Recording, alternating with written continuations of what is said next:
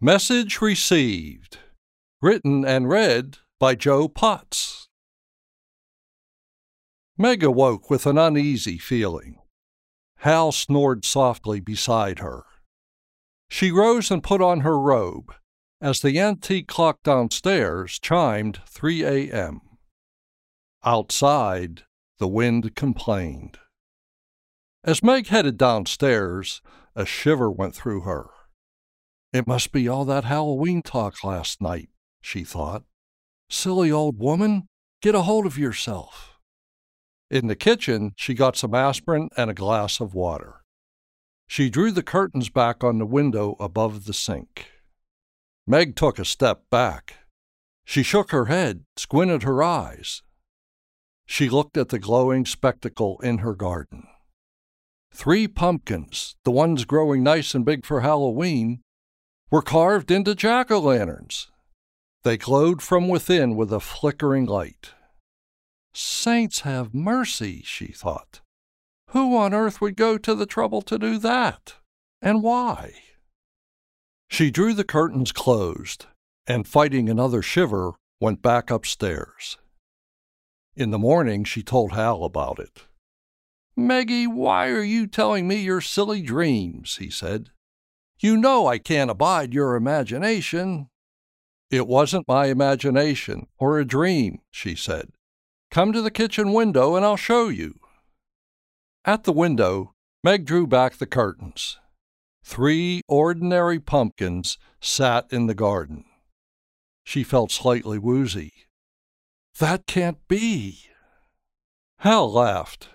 "I'll tell you how it can be. You dreamed it. Simple as that, Meggie. No jack-o'-lanterns, just pumpkins. Unless one of your kinfolk buried in that old family cemetery beyond the fence is pranking you." Meg thought Hal was being unfair, but said nothing. She knew what she had seen, and she knew what a dream was or wasn't. That night, Meg checked the backyard before retiring. 3 uncarved pumpkins, period. It took her some time to fall asleep, and when she did, pumpkins dancing to Chopin's funeral march filled her dreams. She woke with a start. The clock chimed 3. Hal was still asleep. All right, she thought. Those dancing pumpkins were dreams, but I'm awake now. She quietly got out of bed and went downstairs. She approached the kitchen window. She took hold of the curtains. She hesitated. Drawing in a deep breath, she slowly drew back the curtains. 3 lit jack-o'-lanterns sat in the garden. Meg stared, not sure whether to believe her eyes. She looked closely at the 3 carved faces. Oh my, she thought, and a memory stirred, but remained buried.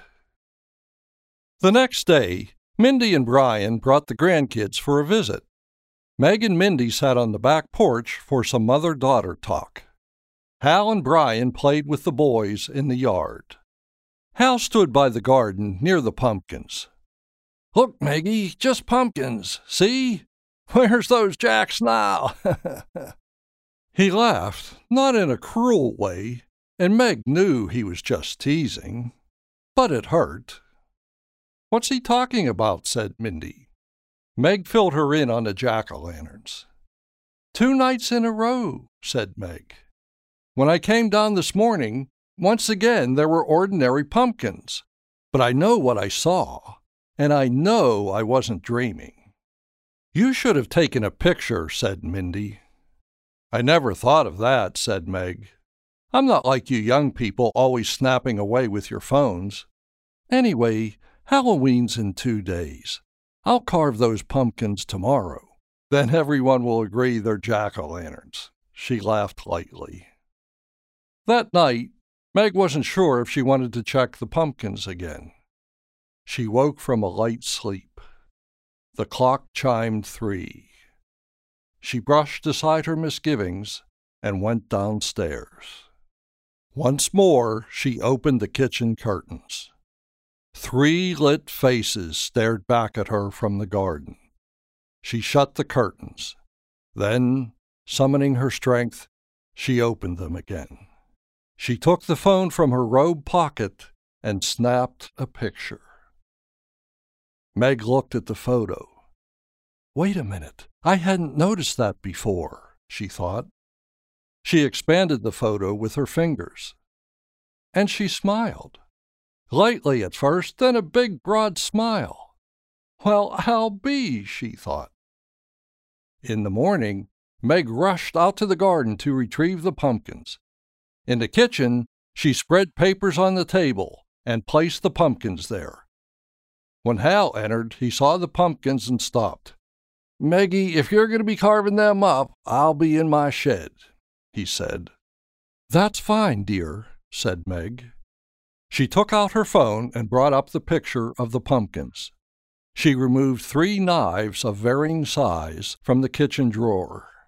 Using the photo as a guide, she began carving.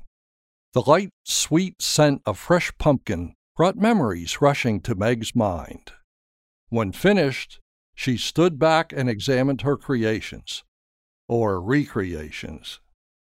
A smile spread across her face. Feeling pleased with herself, she indulged in a small laugh. On Halloween night, Mindy brought the boys in their costumes, Spider-Man and Wolverine. Come see my jack-o'-lanterns, said Meg. Then I'll put them on the porch for the trick-or-treaters. In the kitchen, Mindy laughed when she saw Meg's handiwork. Mom, they're great, she said. I love them. I've never seen pumpkins with such smiling, happy faces. I imagine you haven't, said Meg, but I have. Your great-grandma Esther always carved them that way. She'd give some of them feminine features. Her Jack and Jill o'-lanterns, she called them. I never knew that, said Mindy. I had forgotten it myself, said Meg. She loved Halloween, you know. Meg ran her fingers over the lines of the smiling jack-o'-lanterns. Luckily, she reminded me in her own way of what she always had told me about Halloween, that it was a fun time, a time to smile. She would be distressed over all the slasher and gore stuff today. To her, it was a time to be happy. That's what they say, all right. Happy Halloween, said Mindy. Meg gathered Mindy in her arms. Happy Halloween.